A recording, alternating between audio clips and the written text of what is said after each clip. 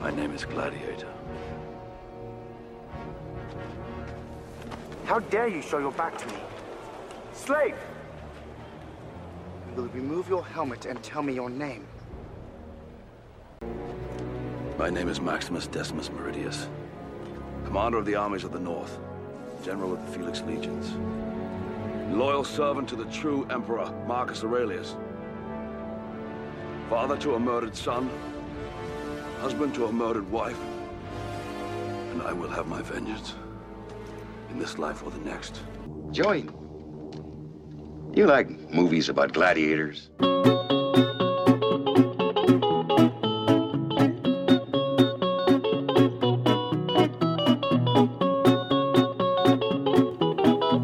Hey, welcome to another edition of the History Through Film podcast. My name is Curtis Allen. I am your host, and I'm a high school teacher here in Spring Hill, Kansas, and I teach a History Through Film class. So if you haven't caught one of our episodes before, this is basically where we pick a film and we just talk a little bit about the history of it, and of course the film itself and maybe the impact it had on us as viewers. And if you have listened before, well, you can tell that we're kind of flipping and flopping around to different genres and time frames and time periods. I last did the 1950s with Godzilla and Invasion of the Body Snatchers, and now we're going to tackle 2000's Gladiator. Now, I am no expert on this film, so I brought in a couple of people that are big fans of it. In fact, they came to me and said, let's do Gladiator. We've got returning Will Meyer, our science guy. Right? Absolutely. It's great to be here again. I didn't get fired the first time. Yeah, exactly. Yeah, you are welcome back. And then we also bringing in Brad Ranking from the art department. Brad, how you doing today? Awesome. Glad to be here. Thanks for inviting me. All right. So, well, as you guys have known, if you're listening to this podcast, or those of you that are part of our audience, thank you very much for that. We just kind of tackle a film and look at the history, like I just said. So we may kind of be all over the place, but we don't necessarily break down the whole film. We just kind of talk about what stands out with the story of Gladiator. Of course, 2000's Gladiator with Russell Crowe, and it was a Best Picture winner as well.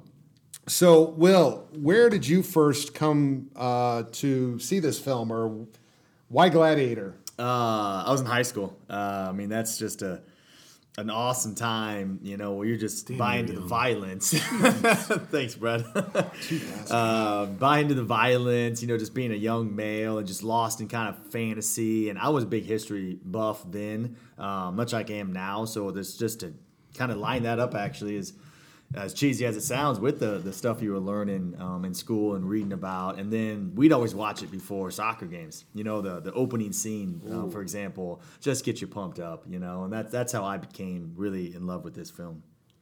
Brad, what about you? What? I don't remember exactly when I got gravitated towards Gladiator. I'm thinking it's probably one of those that when it comes around to the Academy Awards, I'm like looking at this list of what they are, and I'm like, oh, I haven't seen that, or I had seen it. But it definitely has been one of my favorite movies of all time, and I just love everything about it.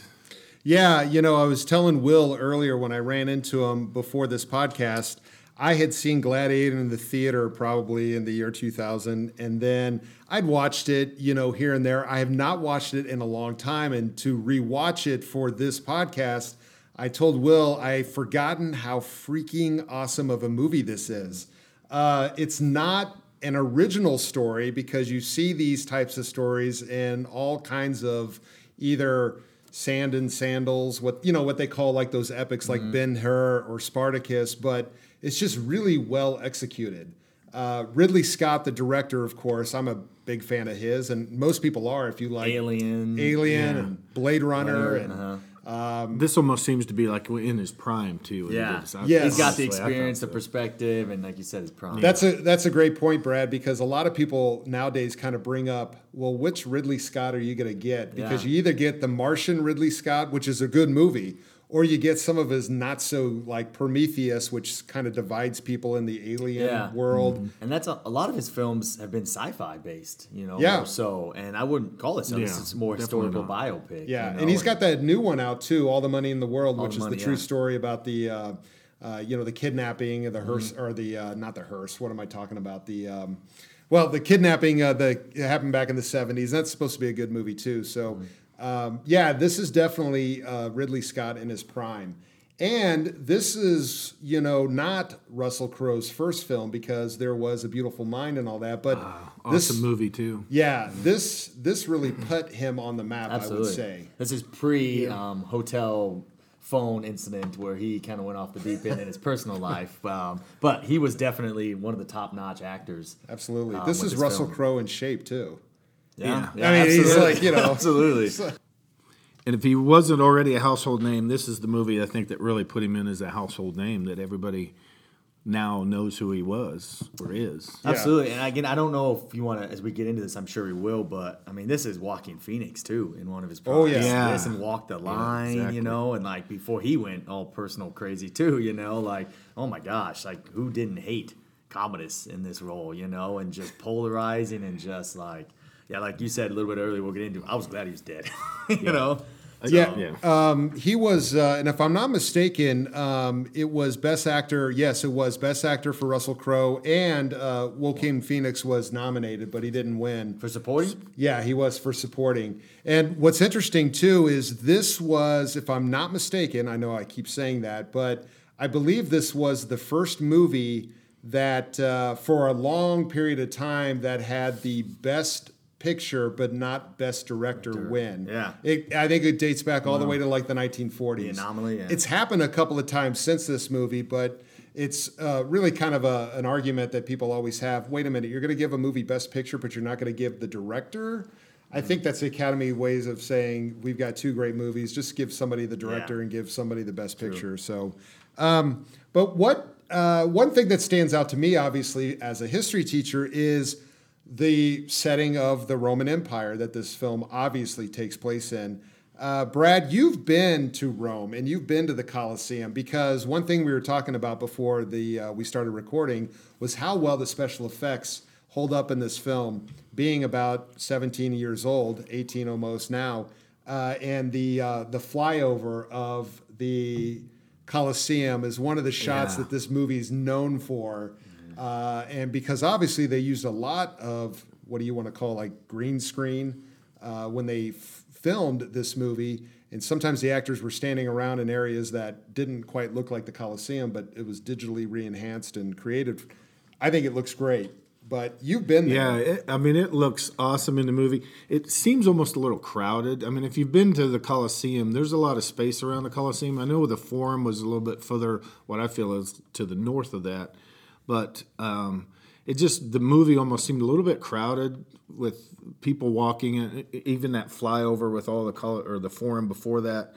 But just to what it is now, I mean, the Colosseum is nothing like it was then. It's just incredible what they did with it. And from what I understand, they built just a little maquette of it, and then they had to actually expand the upper levels of it because they didn't quite make it quite as big as what it is in the real thing. They had only like 2 stories when it's maybe 3 or 4. But just to go there too and to walk around is really, I'd seen the movie and then been there and then come back, and I've watched the movie several times, but just being there was just in awe and looking around, and I could almost feel the voices or hear the voices and see the people chanting and see them sitting in the crowd. And then, of course, there's no floor now. It's just all barren there. But you can see the chambers underneath, and you get an idea of just thinking about all those animals underneath the floor of this Colosseum, just waiting to be thrown out there, or however they were going to enter into the Colosseum. But it just, I've been to Little Bighorn too, and somebody mentioned that all those people that died there was just kind of a different feeling there. And I also got this at the Colosseum, just a different feeling of what had happened there. Probably a lot of deaths, not just people, but animals. Right, animals too. Yeah, I think it's probably more animals than anything. The more I read about the truth, there wasn't that many that died in there. That's what we were. And that's what we were talking about. Also, is that obviously the Gladiator film is going to glorify the competition between warriors and gladiators, but. In doing some of our research, which, obviously you can find some articles on Gladiator, what's real, what's not, what's fiction. they were talking that more animals were probably slaughtered in the Colosseum than anything else. That really wouldn't go over well in a movie. No. 2 hours of That's something you always hear is like, yeah, people will, watch murder human on human in movies, but you will see somebody kill a dog and they're like, Don't I'm turning kill the that dog. movie Yeah. off. I'm turning that movie off. I even read in there where Commodus, he was kind of famous for killing a lot of different animals, and one of them was a giraffe. I'm thinking, so you're going to be slashing this thing in the ankles and the knees to try to get it. God. And in the movie, they would have caught all kinds of. Well, and I also heard that was part of it was displaying these exotic animals too, if I'm not mistaken. Yeah, the idea is that they would go and get these other animals from across wherever their travels were, and to show them off and like a old zoo back then. Yeah. I mean, that's where people couldn't travel to go see them. So hey, you get to see what this is like, and most people that have seen this film or been to the Colosseum or watched like a History Channel show on the Colosseum know about the chambers that you were talking about. And I just remember seeing this movie like 17 years ago, not really realizing that they had built the chambers underneath. And it was almost just like trap doors. And that's it fantastic. really was the spectacle. You forget about that. So and when they built it, which was 80 AD, to Yes. think about they had that foresight and then the ability. I mean, that's just a modern marvel, right? Of how they were able to do that back then. Yeah. And that was another thing being there that I kept looking at was how they mortared every little stone in there. There's tons and tons and tons of stone. And it's not like you just lay bricks with mortar. It was like little thin pieces of rock that are just, mortar in between them and build up.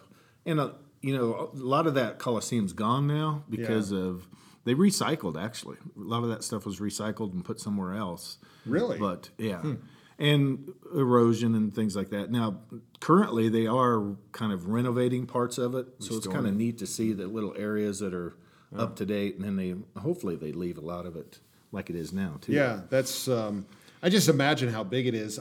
I caught in the film actually where they talk about like 15,000 people are going to watch the games when they talk about the 150 days of games, I think. To honor his father. Yes, to honor his father, Marcus Aurelius. So let's talk a little bit about the actual film. It's a typical story where you've got the Roman general Maximus. Decimus Meridius. Yes. Is that how you say his full name? Yeah, He's only said one time in the film. One time in the and film. I do remember that. It's like intimidating. He says that. Fantastic Says that to Commodus. Exactly. Yes. Right. So obviously the film kind of starts in what's known as Germania, and one thing that I also read about is that the Germans, quote unquote, in this opening battle scene, on my mark, unleash hell. They were probably dressed a little more barbaric than what it actually was. What history probably says they were, but. I guess the point of this is Rome again just expanding and defending its homeland. You've got Maximus, who proves not only his leadership as a general, but his loyalty to Marcus Aurelius, who's the emperor. Who's the emperor at the time, and played by awesome Richard Harris. Okay, he does a great job. And Richard Harris and Oliver Reed, who I mentioned, Proximo is who he plays. We'll talk about him later on, but those were throwbacks to kind of the bad boys of Hollywood. So just from my own knowledge and my own doing a little bit of research, those were the guys that. Well, let's just put it this way. If you want to Google Oliver Reed during some interviews, he's probably on stage drunk as he's being interviewed by somebody, being obnoxious. Yeah. And, Richard Harris was one of those guys as well, kind of being the, the bad boy, the obnoxious. Sure. He's kind of like the Brat Pack from like the 50s and whatnot. So then, of course, you've got the battle where they are successful. And then Marcus says that, he's dying, essentially, and he wants to so he's calling Commodus and Commodus' sister, his kids, to tell them something, and they're assuming that is, hey, he's going to name Commodus the new emperor of Rome.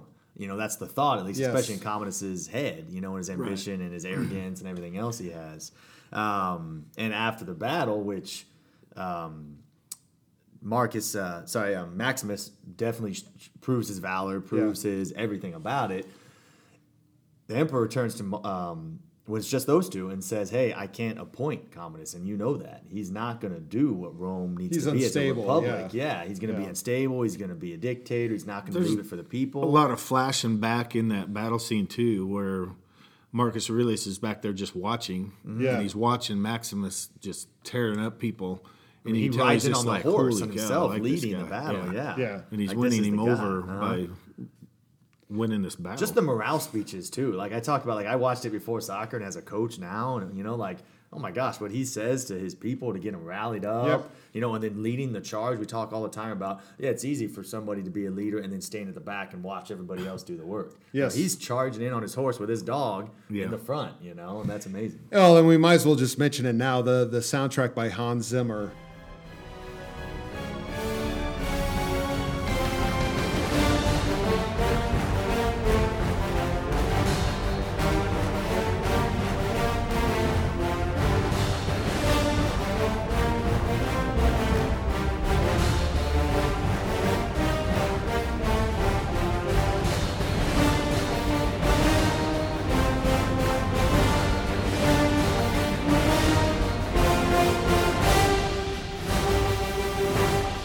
Since then has been doing so many cool, great, huge kind of, he does a lot of, he did like the Dark Knight series for one thing after this, but Hans Zimmer does that soundtrack, especially when they're in the Colosseum and they're all, the gladiators later in the film are fighting together against the warriors on the chariots. Yes. You get the most kind of stereotypical song from this, which the NFL has used. You've even heard interviews with some NFL players. I think it was one of the Chiefs running back. I don't know if it was Jamal Charles or it could have been somebody even before him. Maybe even been Larry Johnson or something. Yeah. They basically mentioned that in the locker room they would sit around and listen to that theme from the Gladiator. I was hoping fantastic. you'd bring that up because the soundtrack to me was just unbelievable. In that. The whole time just pumps you up, and it did win Best Sound Mixing that year too. Yep, is for an Academy Award. It did Best Sound Mixing, and that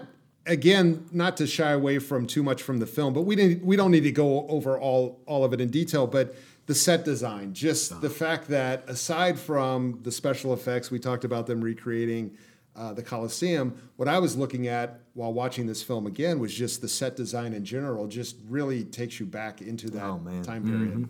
I just, no matter how much is true or not true, and again, we've all been doing our little readings on what exactly is fiction and what's Hollywood and what's fact, but just the fact that it puts you back, you feel like you're there.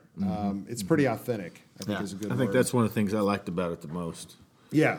If I could go back in time, I would like to go back then. And that would be. Honestly. Well, there's a scene for a week or two. What's funny is that there's a scene with the two senators, the main senators that are kind of debating on, what should be done. And what's funny is right before the games, one of the games start or the competitions in the Colosseum, you see one kind of sitting at a table outside, and he's got his bread, and he's got his olives, and he's got his wine with his little bottle of olive oil. And then the other senator walks up, and they kind of talk a little bit about what is happening with Commodus and how the people are probably going to turn on him and maybe not accept him. And what I found funny about that is it's almost like they're at an outside diner. It's like here they are back in the days of Roman times, and the idea that they're just kind of hanging out at a cafe outside or something. bistro. Outside bistro. That truly was an outside bistro. So kind of set that whole scene. It reminded me of that. But anyways, one thing that's important to bring up about Marcus not giving Commodus I keep wanting to saying the Commodores. He doesn't want to give the Commodores the keys to Rome. But Commodus is because he wants Maximus to give power back to the people. And that's kind of obviously a the theme. Republic. The Republic, a theme that's common in history, especially in American history. But the idea that he does want to give it back to the people, and Commodus, of course, doesn't. you almost at first feel for him when he's like, I just want to be loved by you. Yeah, because that's his dad, and he throws it on him, Dad. Yeah. And he apologizes, like, I was probably at war too much. I didn't know how to Yes. raise you. I wasn't there. So Commodus is playing into that. And like, yeah, Dad, you don't understand. I just want to love you. I just want the ambition of being you, your son. And then he starts to smother him. Commodus starts to smother his frail, ailing, dying dad. And then you're like, well, this guy's a jackass. That's when you I don't finally feel sorry realize. for him anymore. Yeah, maybe there's some kind of daddy issue there, some kind Yeah. of complex or something. And I love how they cut away and do the buff, the statue of the emperor, as he's dying. Oh, yes. And that's a really cool Yes. artistic Yeah. feature they do. We haven't really talked about Commodus much. Mm-hmm. I mean, Commodus was really a jerk. In the movie and in real life? Well, I don't know so much in real life, but in the movie they really depicted him that way. Yeah. And of course, Joaquin Phoenix did an awesome job of making him look like that as well. And even with his sister, he had troubles with his sister, and she supposedly set out to have him murdered or killed. I don't think the movie really went into that. It just talked a little about how she agreed with, Maximus, and they kind of conspired to break him out to get his troops so they could overthrow Commodus because she was in fear of him. Yeah. And for her son. So I don't know if you guys read this. You probably did, but he ended up having her killed basically because he found out about her theory or her plan to have him executed. So he sends her off somewhere and has her executed. Which plans Commodus to, does. right? Yeah, plans to. I think in the end, doesn't she end up coming out and helping Maximus? And Well, then in the Maximus movie, I'm talking in real life. in real you're life. talking- Yes. I'm talking in real right, life. right. Yeah, absolutely. He ends up sending her and off. that's one thing the research showed is, as well as Joaquin Phoenix played Commodus, they said in real life, by all accounts, Commodus was even more crazy than he was in the Yeah, he's film. more bizarre Yeah. than he was in the film. Yeah. kind of almost a Trump-like person. All right. Yeah. A lot of people not liking him, and some people maybe liking him. Yeah, very but- polarizing, I think we call that. Yeah. Yeah, there's things where they said that he actually declares himself the new founder of Rome. Yeah. There was a question about did he actually kill his father, and some sources suspect that he did. The official listing was Black Plague for the death of the emperor, but Yeah. there were a lot of Yeah. people who said no, he was just power hungry and very well could have killed him. And then there were so many attempts on assassinations for his life that he was able to thwart or sniff out, kind of like the movie showed with his sister. But eventually, the funny thing I read was it was a wrestler, a Greek wrestler. Yes, Who that actually killed him. Yeah, was during a bath or something. Yeah, Yeah. just must have Okay. snuck up on him and Yeah. whatever. But it showed that he was a ruthless, hated person, even in real life. And that comes out in the movie. Yeah, very arrogant is the way he For come sure. across. Power And he hungry. was actually a gladiator, apparently. Yeah. It says that he fought in the. He actually fought in the Colosseum. Which some of those you wonder how staged they were, because they're not going to kill Commodus in front not of gonna allow everybody. that, yeah. Their Right. leader. Well, and what you were talking about, him supposedly slaying a giraffe and how he killed 5 hippopotamuses at one time. That's killed kind of 2 impressive, elephants. though. A hippopotamus can be pretty. Well, they can. mean, Big and mean, and aggressive. Oh, yeah. They can. If they're in water, I think they're a little bit more dangerous. But maybe he had him chained up. But that's an interesting thing, though. They actually used to. Did you hear about how they used to actually flood the Colosseum? Yeah. And they would reenact. how- They would reenact ship battles. Oh, man. So they would get like wooden miniature, models of the ships that were obviously out at seas, and they would actually do ship battles. So they would be able to flood the Colosseum, have it hold water in order to do that. Yeah, and that's amazing because everything underneath had to be seeping through. I don't. Yeah. They don't have the things we have today to seal things up, but Absolutely. Yeah, but that was the movie. That was one thing while watching the movie. I remember okay, that actually is true. They did talk about how they used to restage battles, ancient battles inside of the Colosseum for gladiators, for the crowd to relive history. I would love to see that. Now, this day and age, I wouldn't want to see necessarily all that death, but just the recreation. Instead of learning the textbooks or watching on movie, you get to see it in real life. yeah. You know? A lot of that you're saying nowadays. I keep thinking like NFL games, like Yeah. our coliseums, our True. stadiums, Absolutely. and Hell, just the LA crowd around Coliseum's there. even called that, right? Yeah, and remember a few years ago when who was it that got hurt? Matt Castle gets hurt, and the Chiefs crowd is like Oh, cheering yeah. because Oh, he got yeah. hurt. Yeah. I'm thinking this is Gladiator That all is the way. barbaric. The That people, is. are cheering when someone's getting hurt in the Coliseum, and here we are cheering for Matt Castle. It's to get really hurt. no different. It's a great analogy there, Brent. One of my professors, I'll tell a quick story. One of my professors I had at UMKC when I was taking a history class, the first day of class, he started talking about, I want you to envision like 300 years from now when possibly, the human race is wiped out by some kind of plague or some kind of war or something. And he was kind of setting up this scenario.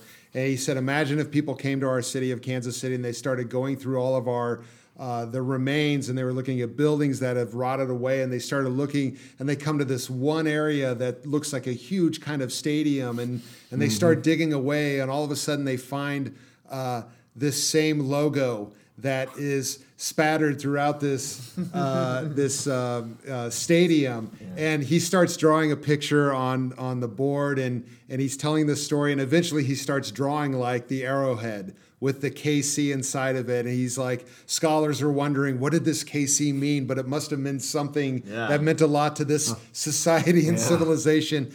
Obviously, he told the story a lot better than I just did. If you happen to be on the edge of your seat right now, thank you. Great radio here. But I just sat there going, oh my God, that's such a cool way of looking at it. And really, it was an ancient civilization class is what I was taking. But he was just, putting us in the modern time back in the day where, some things that we could leave behind tell a lot about society. Mm-hmm. It's no wonder that we today in 2018 are sitting around in stadiums cheering on gladiators, if you want to call them that. But football really is, I think, the closest to the gladiator situation or scenario. Yeah. So really not much different. Back to the film, I just looking here at the notes, and so once Commodus has his, kills his dad, he actually does go to Maximus and say, hey, I'm going to need you. You're a great general. You did a lot for my dad. Obviously, Maximus doesn't know anything about his father, but he starts to pick up really quick, being the apt person he is, and he turns him down and says, no, I can't have anything to do with you. So, of course, being Commodus who he is, has him orders to be assassinated, right? Yeah. And that's a really cool scene. Maximus is putting it together. He's figured out that absolutely. Hey, he just killed his dad, and no, I can't work for you, and So that's the loyalty, and that's when what's her name, Lucilia? Lucilia, the sister. Yeah, the sister. When she walks up to him and she smacks him twice, and then she takes his hand and kisses it. Yeah, and of course she's trying to protect her son. But that's kind of a powerful scene too, and man, what a creep he was! That incestuous, like, you're gonna stay with me tonight, and she's just like, from an audience perspective, you're like, this poor girl just wants to say yes to him just so she won't get killed or have her son killed, but she obviously walks out on him numerous times when he's trying to coax her, seduce her. Well, it parallels a lot of Game of Thrones. I mean, I don't know how much you guys get into Game of Thrones, time period, but how that incestual act went on, and the people with the power made the rules, and if you didn't like it, you came to war, or you didn't do anything about it. You died. And again, that's just a totally different lifestyle than we live. So it's like, what? Like, it's so polarizing, gravitating, because you're like, what? That didn't go on, and like that's absolutely how it was. Yeah. But then. Back to the film, right? Maximus is able to overcome the party that was sent to assassinate him by Commodus, and he realizes, shoot, my wife and my kids are in trouble, right? Yes. So he rides that horse. How far? I mean, who knows? He's in northern. You hear that horse kind of huffing Europe, and puffing. right? You're wondering if the horse is going to die. Doesn't the horse die? Dies almost when it gets That's what I to thought. the house. I was like, he dies. He runs up and he sees his wife hanging. Yeah. And his plantation burning, and his kid dead, and he just uses every ounce of energy he has to kind of grieve and bury them, and it passes out. Yeah, it passes out, found by the slave traders, and he's obviously he's taken to North Africa. Was it North Africa? He's got the wound in his shoulder.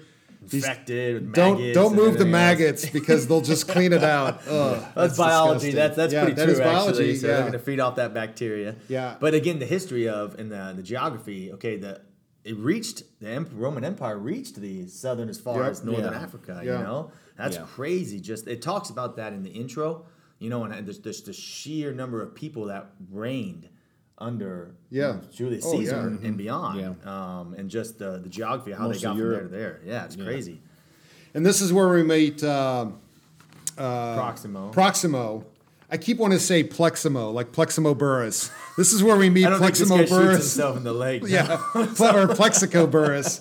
Sorry, we meet Proximo. Oh my gosh! But These Oliver names are Reed. hard, man. They're hard. But Oliver Reed, and this is obviously Oliver Reed, Proximo. He's going to be the mentor of Maximus. I mean, if you're going to follow like the typical formula of movies, which most do, this is going to be the guy that's going to train The Obi-Wan Maximus, or the the Obi-Wan Qui-Gon. Kenobi kind of, because they do have that moment later on where, of course, Maximus refuses to fight.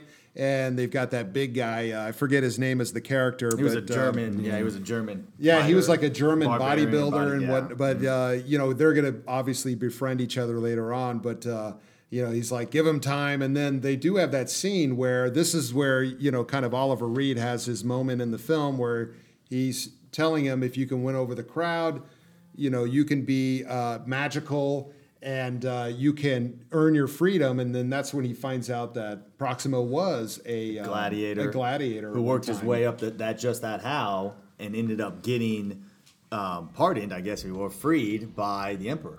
Oh, you should see the Colosseum, Spaniard. 50,000 Romans watching every movement of your sword, willing you to make that killer blow. The silence before you strike, and the noise afterwards. It rises up like a storm, as if you were the thunder god himself. You were a gladiator. Yes, I was. And then Maximus kind of laughs and says, hey, you knew Marcus Aurelius, that's where Proximo kind of chests up, brave peacock, and he says, of course I did. You can see that prideful moment and where he's come today. But he's not, he's still ruthless, a lot of times, he's buying slaves. He didn't care if they die. He goes, tell them, hey, this is your job. Your job's to make me money. Your job's to get me out of these flea pits, to get me back to the Colosseum.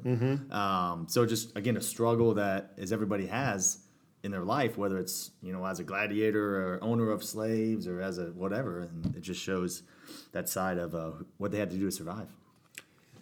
Absolutely. And one of the interesting things about Proximo is he obviously sees something in Maximus that is more than just the usual, Barbarian with no charisma, no ability to... He sees him as a leader, too. So, and obviously at the end of the film, again, we're jumping around, but at the end of the film where Proximo comes and gives him the keys and he's basically like, I think you've earned your freedom. And that's after Commodus has found out what has happened, with his... The plan to assassinate him or get him out of power or whatever. And that's, to me, I keep thinking of the movie Spartacus. I don't know if you guys have seen Spartacus before with Kirk Douglas. A little out of my warehouse, but I know about it. But because this film is so similar to Spartacus, but it hits the same beats. It's just a very, very good updated version of almost the Spartacus story, where, he's going to earn his freedom as well. It happens just like this in Gladiator. And then we move on, but then we get into the games. We get into the arena. And that first, I love that first scene where I don't know if I'm overstepping something that you guys maybe want to talk about, but when they're waiting to get out of those gates and they don't know what's going to be facing them as soon as the gates open into the Colosseum. They But just the see guy, the shadows. well, and the one guy that's sitting there pissing himself. And he gets bashed upside the head by a ball and chain. The funny thing is, you see Maximus Base. Russell Crowe. He looks down, and he kind of takes a step back. It does provide some humor. Get this one out of the way. He's not worried about really what's out there. He's worried about stepping in. Yeah, because he's been through battle, right? Yeah, Those he two guys has. haven't been through He battle. has. I like how he picks out his mask to put on too, and he puts it on, and probably the biggest thing is when afterwards, and he comes out and he finds out who Maximus Oh, is. that's such a fantastic. Yes. Yeah, scene. that's probably one of my favorite parts of the movie. You see when Commodus the comes arrogant out and is like, "Who are kid, you?" that is Commodus, and all of a sudden his face just turns, right? Yeah, it's like, ooh. Yeah, you're supposed to be dead. Well, and he's caught in a predicament too because the crowd is now on Maximus' side. He had won the Right. crowd, And yeah. here he is worried about.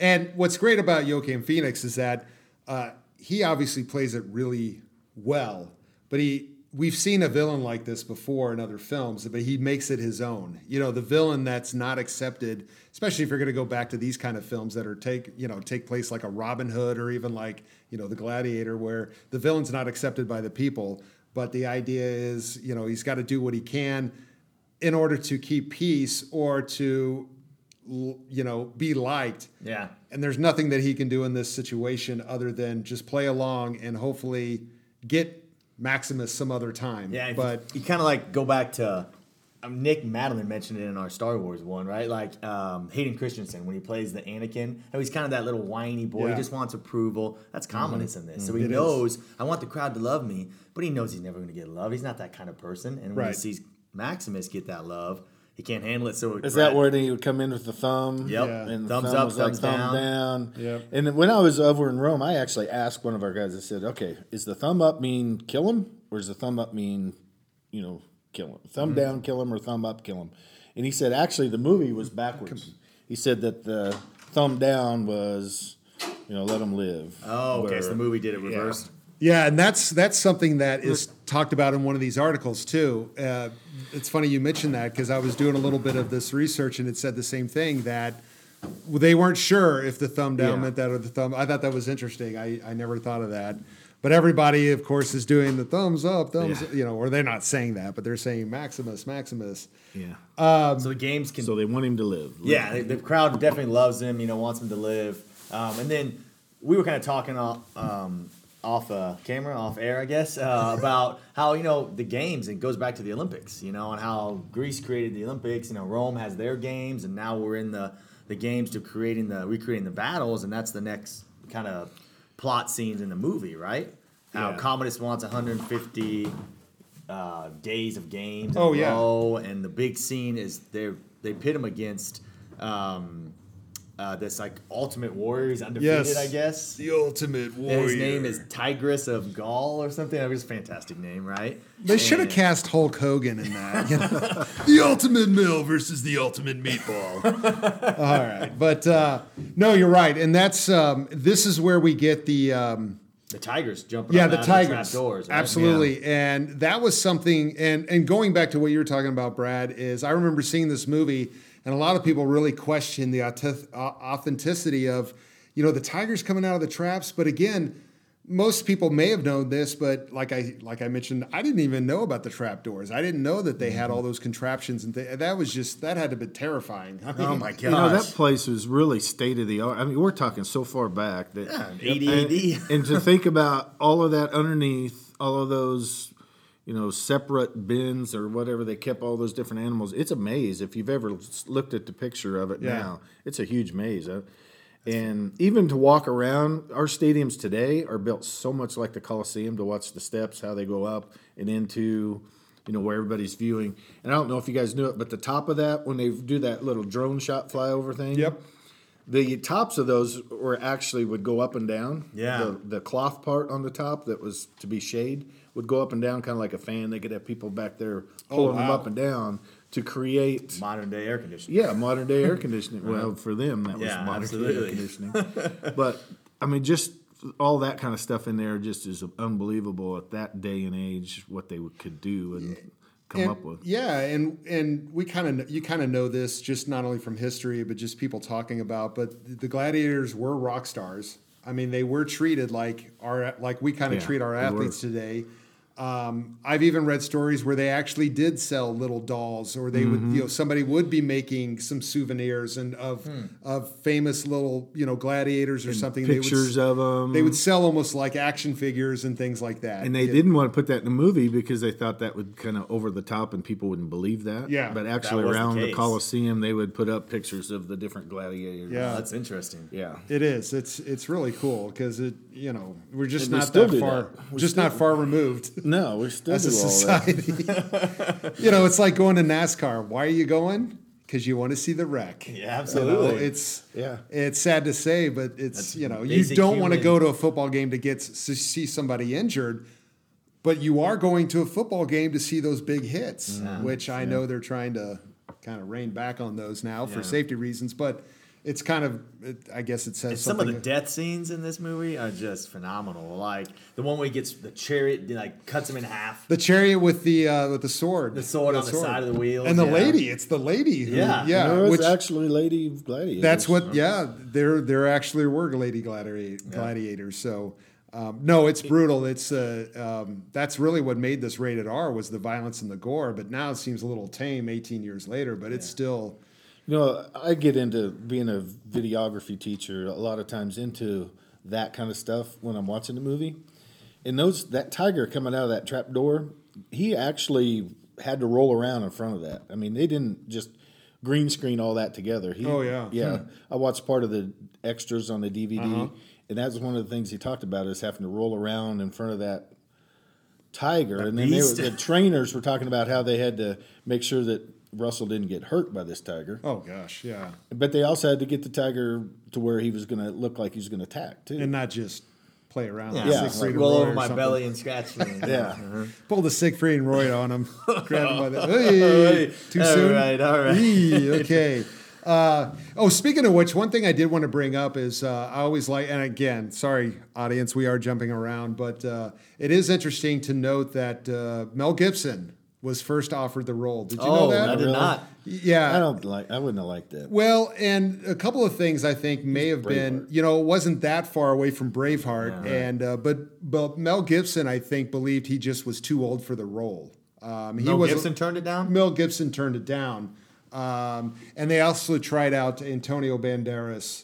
The Latin flair. And Hugh Jackman, too. Ancient Rome, huh? Yeah, Hugh Jackman was pretty much an unknown back then. Yeah, he would have Not been. so much an unknown because he wasn't. I think the X-Men film, X-Men the first made him one out. did, but, he would have been good. But I thought so. Russell Crowe is just, he he's nails perfect. it.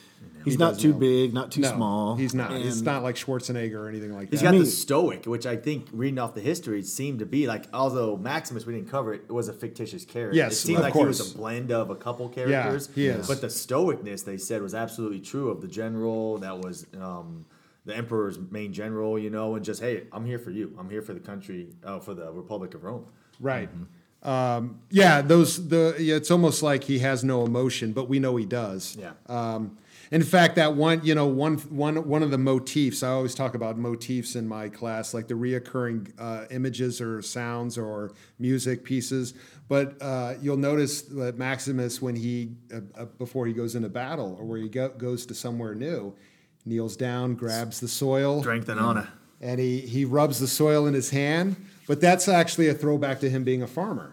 And that's what I had read about. He raises his crops. The that's what he wants to idea go back that and do. at heart he really is a farmer, even though he's this great general of the Roman army. That's why they kind of threw that little thing in at certain times in the film where he, that's his moment to he's on his knees grabbing the dirt and kind of smelling it as if that's where he really wants to be. But that's all been taken away from him. Mm-hmm. So. Now he's gonna. That's cool. That's a cool feature. To stick a neck in Commodus, or stick a knife in stick a dagger right in there.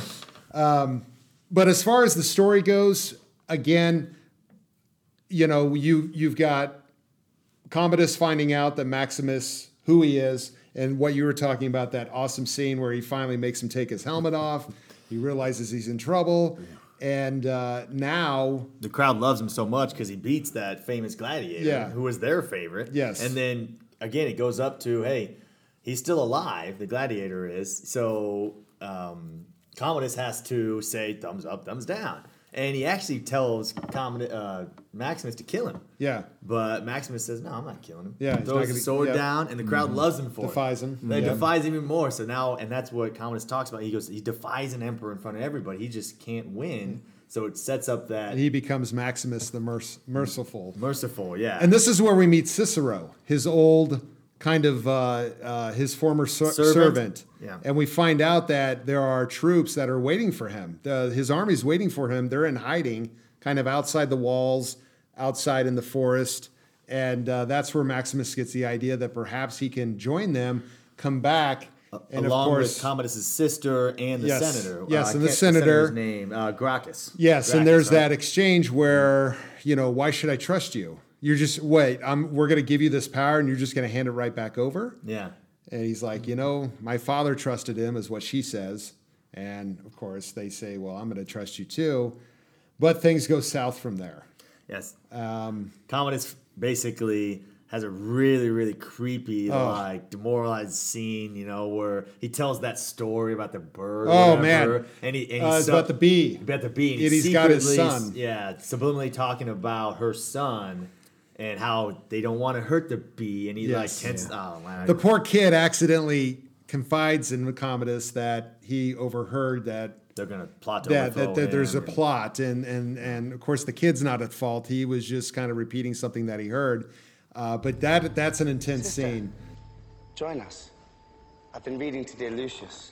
I've been reading too. Yes, he's a very clever little boy. He'll make a grand emperor one day. We've been reading about the great Mark Antony and his adventures in Egypt. The queen killed herself with a snake. And just wait until you hear what happened to our ancestors. If you're very good, tomorrow night I'll tell you the story of Emperor Claudius. He was betrayed by those closest to him, by his own blood. They whispered in dark corners and went out late at night and conspired and conspired. But the Emperor Claudius knew that they were up to something. He knew they were busy little bees. And one night he sat down with one of them. And he looked at her. And he said, "Tell me what you've been doing, busy little bee. Or I shall strike down those dearest to you. You shall watch as I bathe in their blood." And the Emperor was heartbroken. The little bee had wounded him more deeply than anyone else could ever have done. And what do you think happened then, Lucius? Where he's talking about, essentially he's saying, don't make me harm the people that you love the most. And so that's, so what happens then is we have the guards that are basically sent to kill Proximo's men. And that's the scene where Proximo walks up and hands him the keys and basically says, I think Maximus says something like, "Hey, watch out, you're going to turn into a nice guy," or something like that. Yeah, there's some levity there. Yeah. So that brings us to one of the most interesting behind the scenes tidbits about this film, because Oliver Reed died of a heart attack days before he had finished his scenes. I did not know that. So this was one of the first instances where they spent almost $3 million to have a digitally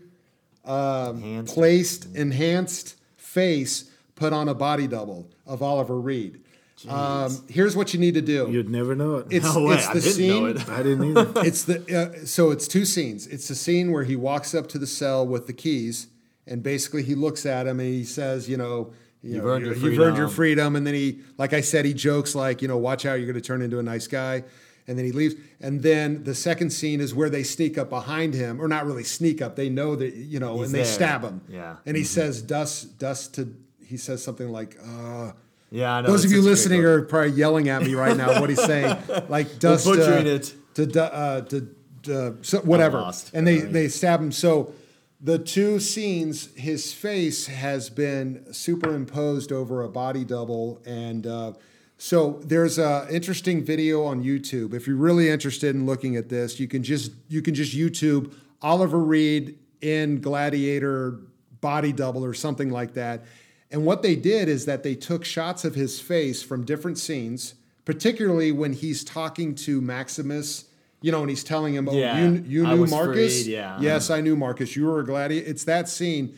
because what the person does that created the YouTube videos, he kind of takes that scene, and you could tell that Side by his side. face is exactly the same, but they were able to take that and kind of superimpose it. And you're right, you can't really tell. The only way you can tell is that you might think, oh, that facial feature looks kind of the same from earlier in the film, but you know.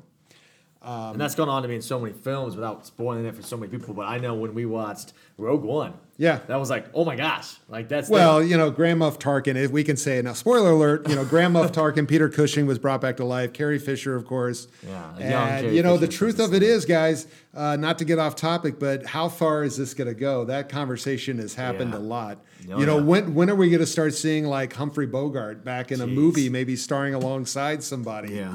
I mean, they do that a lot with commercials anymore. They do. And the fact that Incredible we're, technology. you know, with the motion capture that we're seeing like in Planet of the Apes and things like that, it's nice to see that this film, deservedly so, was one of the first to use it. Yeah. And it actually works still like 17 years later. So, Yeah, how many years do actors have job security? oh, man. Yeah.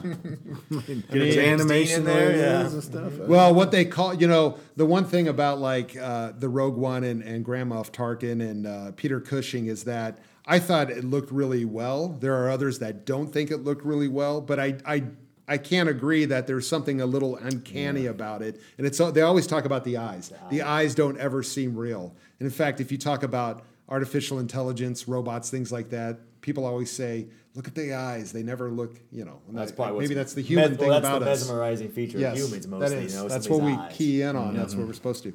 Well, we've gone from science now to psychology to. Where are we even at in this movie right now? Well, the best part is the ending, and we talked about how you may not, as an audience member, want him to die. Spoiler alert. But the fact of it is I think it's an appropriate ending. Yeah. Obviously, Maximus is captured, and of course, Commodus is going to get him into the theater or the Coliseum. the Coliseum, and he's going to fight him to show everybody, I guess, that he's the better than gladiator. Maximus, trying to win over the crowd. Maximus. Maximus. Maximus. They call for you. The general who became a slave. The slave who became a gladiator. The gladiator who defied an emperor. A striking story. Now that people want to know how the story ends, only a famous death will do. And what could be more glorious than to challenge the Emperor himself in the great arena? You would fight me? Why not? Do you think I'm afraid? I think you've been afraid all your life. Unlike Maximus the Invincible, who knows no fear.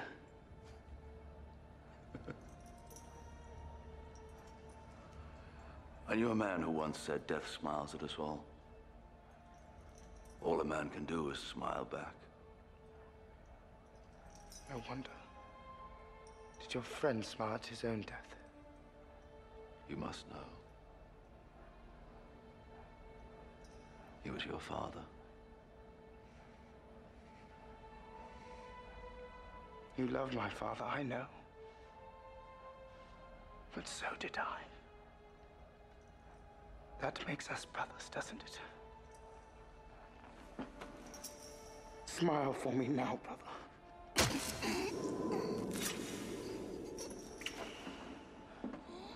Strap on his armor. Conceal the wound. But of course, before he does that, That's what made me so mad. he sticks him. Stabs He just him. shanks him, Yeah. prison style. Fuck you, cheater. All the way down to the score, isn't he? Well, I was going to bring this up to you because I think what he does is he actually dips that dagger in poison. Don't you do this. Don't you do this. Some friends and I from college, since we watched it together back in college, one still argues that he poisoned him. And we're like, no, you're wrong. He just stabs him in like the lung or visceral organ, Yeah. mortally wounds him basically. Will and I were having this conversation before we went on live on the air recording, but yeah, you brought that up, and I don't see that. I don't see it either. Well, So like I said to you when you brought up that story, I said, just ask your friend, where's the proof? We all know that he stabbed him, but we don't know that he dipped it in poison, nor is that ever said. No, it's never in your shown. friend's mind, that's wrong. That's fine if he wants to think that, but there's just no proof. Yeah. But we can all agree that he stabs him. Yeah, and he does say conceal the wound. When they put his arm on, he wants to make sure that nobody knows he cheated. He knows he's doing it wrong, but he doesn't care. It just shows what shows Commodus character. is. Yeah, exactly. I mean, I don't care who you are. You get stabbed in the side of the body, then you go out and you fight. You're going to be groggy and weak, and eventually it's when he was probably already, malnutrition, dehydrated after being in jail, beat up, God knows what, So they have this big elaborate battle, where they're going back and forth, right? Crowd's cheering, and then Commodus gets his sword knocked away by Maximus, right? Yep. And there's that scene where Maximus throws his sword down too, and then Commodus is yelling at his what is supposed to be his general and his army, throw me a sword. They don't, do they? And it shows. I mean, that's kind of cool. Dude, we don't like you. We had to like you because you would have killed us, But now that we don't have to, we don't like you. Yeah. Well, and that's now that they know where they have him. It's like he's in the middle of the Colosseum, and he may kill Maximus. I don't think Commodus is getting out of there alive. I could be wrong, but probably not. If the movie would have ended a little differently, I'm thinking the crowd would have turned on him. Riot, yeah. And the guards would have eventually said, okay, forget this guy. Yeah. And that eventually is what happened to him. That eventually is. True Commodus form is when Maximus throws his sword down and turns around to go walk the other way. This is over. You're done, dude. We know you're going to be dethroned. Somebody's going to prison you. Commodus whips out a mini little dagger out of his arm or his armor and tries to go and stab him in the back. And of course, Maximus sniffs it out and turns it on him, right? And then that slow descend. Descend of that dagger, right? What makes it sweeter is he stabs him with his own dagger, right? Right into the neck. You almost hear him gurgling on I want a little bit of blood splattering. You hear it entering in and making all kinds of exactly. noises. That's even more graphic than if blood was splattering everywhere. It's just the hit gurgling. The aorta, the jugular, Jeez, that's got to be brutal. And then, of course, the end of the film, where it's almost as if everyone gets to say their piece and somewhat, but I think it's fitting. I love the scene where he's kind of walking through the field again, like a wheat field. Yeah, the wheat field. You got the filters on the camera that makes it look different. You kind of know that this is somewhat of a dream or afterlife kind of thing. Afterlife concept, right? And he's happy. Yeah, I think we see him smile. Yeah, so as sad as it is that he dies, like Brad, you mentioned, you really want him to live because he's such the protagonist, good man, and to bring Rome back. But before he's dying and he's fading out, he gets awoken by the general. I can't remember his name, right? And they say, "Hey, Maximus, hey, what do we do here? You're our leader. You're dying." And he says, "Hey, there was once a dream by Marcus Aurelius, right, that Rome should be returned to the people." So that's what you're going to do. You're going to free the gladiators, Proximo's gladiators, and give the Rome back to the people and reinstate the senator who was arrested for conspiring. Maximus.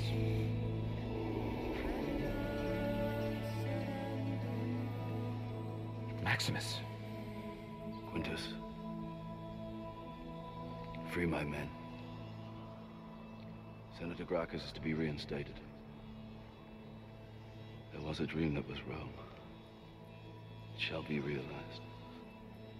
These are the wishes of Marcus Aurelius. Free the prisoners. Go.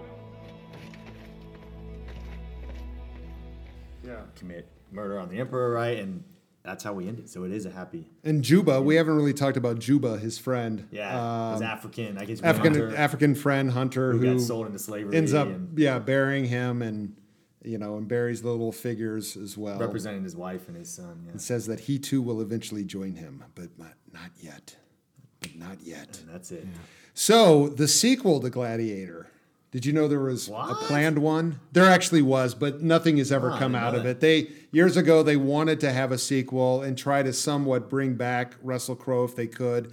Perhaps it was going to be a prequel is what they're going to do. The flashbacks. Yeah, and they've even talked about, even recently, they've talked about bringing the Gladiator franchise back. Of course, Ridley Scott's been doing that a lot with Blade Runner and with the aliens. And, of course, that's kind of the new thing to do is bring back the old. But I don't know if anything will come of it other than, I think it's already been done. And what I mean by that is that you've got Game of Thrones. You have, wasn't there a Spartacus series? There was a Rome series on HBO, which I thought was pretty good. 300. Yeah, and those were all inspired by, of course, Gladiator, not only being successful, but winning Best Picture. So, I think that ship has kind of sailed. But, I'm ready as an audience member. I'm ready for more of these kind of films. They either hit and they miss. You've got like the Clash of the Titans that were remade. Definitely not up to this quality, of course, but it would just be nice to see more of the, Ben-Hur, they brought that back with a remake, but that did not do well. It probably wasn't that great of a movie. So it'd be nice to see more of these kind of stories. But any final thoughts on... just the thought of how, you and I talked about this before, of, what's their job as far as presenting history correctly? Yeah. Or, this... You think about what actually happened, wouldn't have been a very good story. No. It would not be anything like the actual movie is. Yeah. So Ridley had to, put all these twists in it to make it what it is. Entertaining as it was. Well, and I even read where even Russell Crowe looked at the script and they toned his character down a little bit because I believe in an early draft he was just not that likable of a guy. They probably made him true to life because you imagine like, is a general of a Roman army going to be a nice guy, a likable guy? Probably not. So they had to, but you're right about that, Brad, because obviously like in this class, History Through Film 2 and 1 and whatever, I always talk about, what's real and what's real. Real being like a film reel or real like what's true. I see what you did. It's not a documentary. See what you did there? Yeah, it's not a documentary. Yeah. So we always talk about how films are Hollywoodized, dramatized, and Hollywood's responsibility is not to lay out movies that are 100% accurate. Their first foremost is to entertain audiences. And I think that, people sometimes want to criticize films like this, like, that's not accurate. Well, who cares? It's a great movie. It's loosely based. That's good enough for me. Part of the fun is looking at what's not accurate about it and then teaching about it or just reading about it and finding out for yourself what's accurate, what's not, and maybe why they made these decisions to film it this way and not that way. Because like you said, it probably wouldn't be that interesting of a movie. No. Particularly the fact that they created the Maximus character. So I think that's one thing about the movie is that you get so attached to Maximus and you get so disengaged with Commodus that you want Commodus dead. You're just cheering against him. And that's a lot of it is the protagonist, antagonist for sure. Fighting with Maximus against Commodus, and that wouldn't have happened. Just see Brad in his living room, swashbuckling, and wife walks in with his Chiefs helmet on, Gladiator, fighting his bobbleheads. I think the movie does do a great job of letting us feel like we're back in that time. Absolutely. Really, and like I said, I can't say this enough, but man, it holds up. Sometimes you'll watch movies that came out like 20, 25 years ago, and you're like, it just kind of looks cheesy. No, this movie looks like it was made last year. It's still it's on my DVR. It's a list of like 10 movies who if I don't ever delete it. I need to watch it more often because I'll say it again. I rewatched it for this, and I was just impressed of how great of a movie it is. And it's one of those that I'm always like, Gladiator's a good movie. I forgot how good it is. Yeah, so. And it's other than like you said, the R was for blood and gore. It's nothing. Not gratuitous sex. No, not at all. There's not language. I would show it in here. I'd show it in my history through film class in a heartbeat. We just, in our high school setting, we don't go back to Roman times other than like world history, which I don't teach, but that doesn't mean that I can't do that in here. Sure. So I would love to put this on the list of films that we watch. We didn't even talk much about the battles, and there was that one scene, but they're talking about the actual how they fought battles. Yeah. And he says, no, the one guy says, hey, we need to, those aren't in range, and instantly Maximus goes, no, those are in range. Yeah. And like they diagram that on the internet. People say, that was actually pretty true. Like that was spot on. Talks about the trebuchets they use and then the flanking. They bring in the archers back here, then they bring in the infantry, and then the horses come around and flank, kind of like they do in Braveheart. Yes. It's just that that warfare tactics they use. And a lot of that I thought was probably CGI. but in looking and reading, it's not. Yeah. They actually had so many. I can't remember how many thousands of arrows that they actually did shoot. Oh my gosh! And I figured Just that was all raining from the CGI. sky. Even Yeah. those balls that go flying in the air of fire Yeah. and hitting, I thought were probably all CGI. And that was shot in England. They had I don't know how many 170 acres to tear down in there of trees and stuff. To When you watch a movie like that, and it'll put you in the place of one of those soldiers, like with those arrows raining down on you, you're like, you're screwed.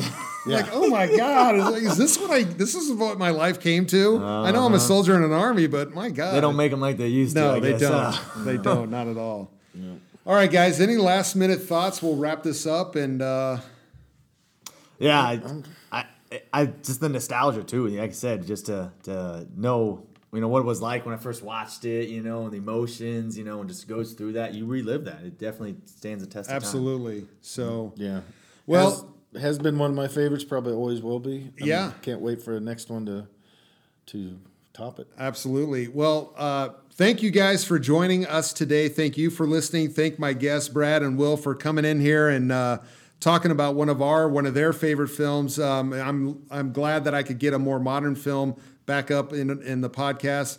If you like what you're hearing, please reach out. You can find me on History Through Film on Twitter. That's History THRU Film. History Through Film. We're on iTunes. We're on Podomatic. I'm even on Instagram now with History Through Film. I do have a Patreon page. If you want to visit that. That's something that if you feel like you want to maybe sponsor some of these podcasts, that would be great. More information is on Patreon. You can just search History Through Film. Until next time, thank you so much for listening, and we will see you later. Are you not entertained? Are you not entertained? Is this not why you are here?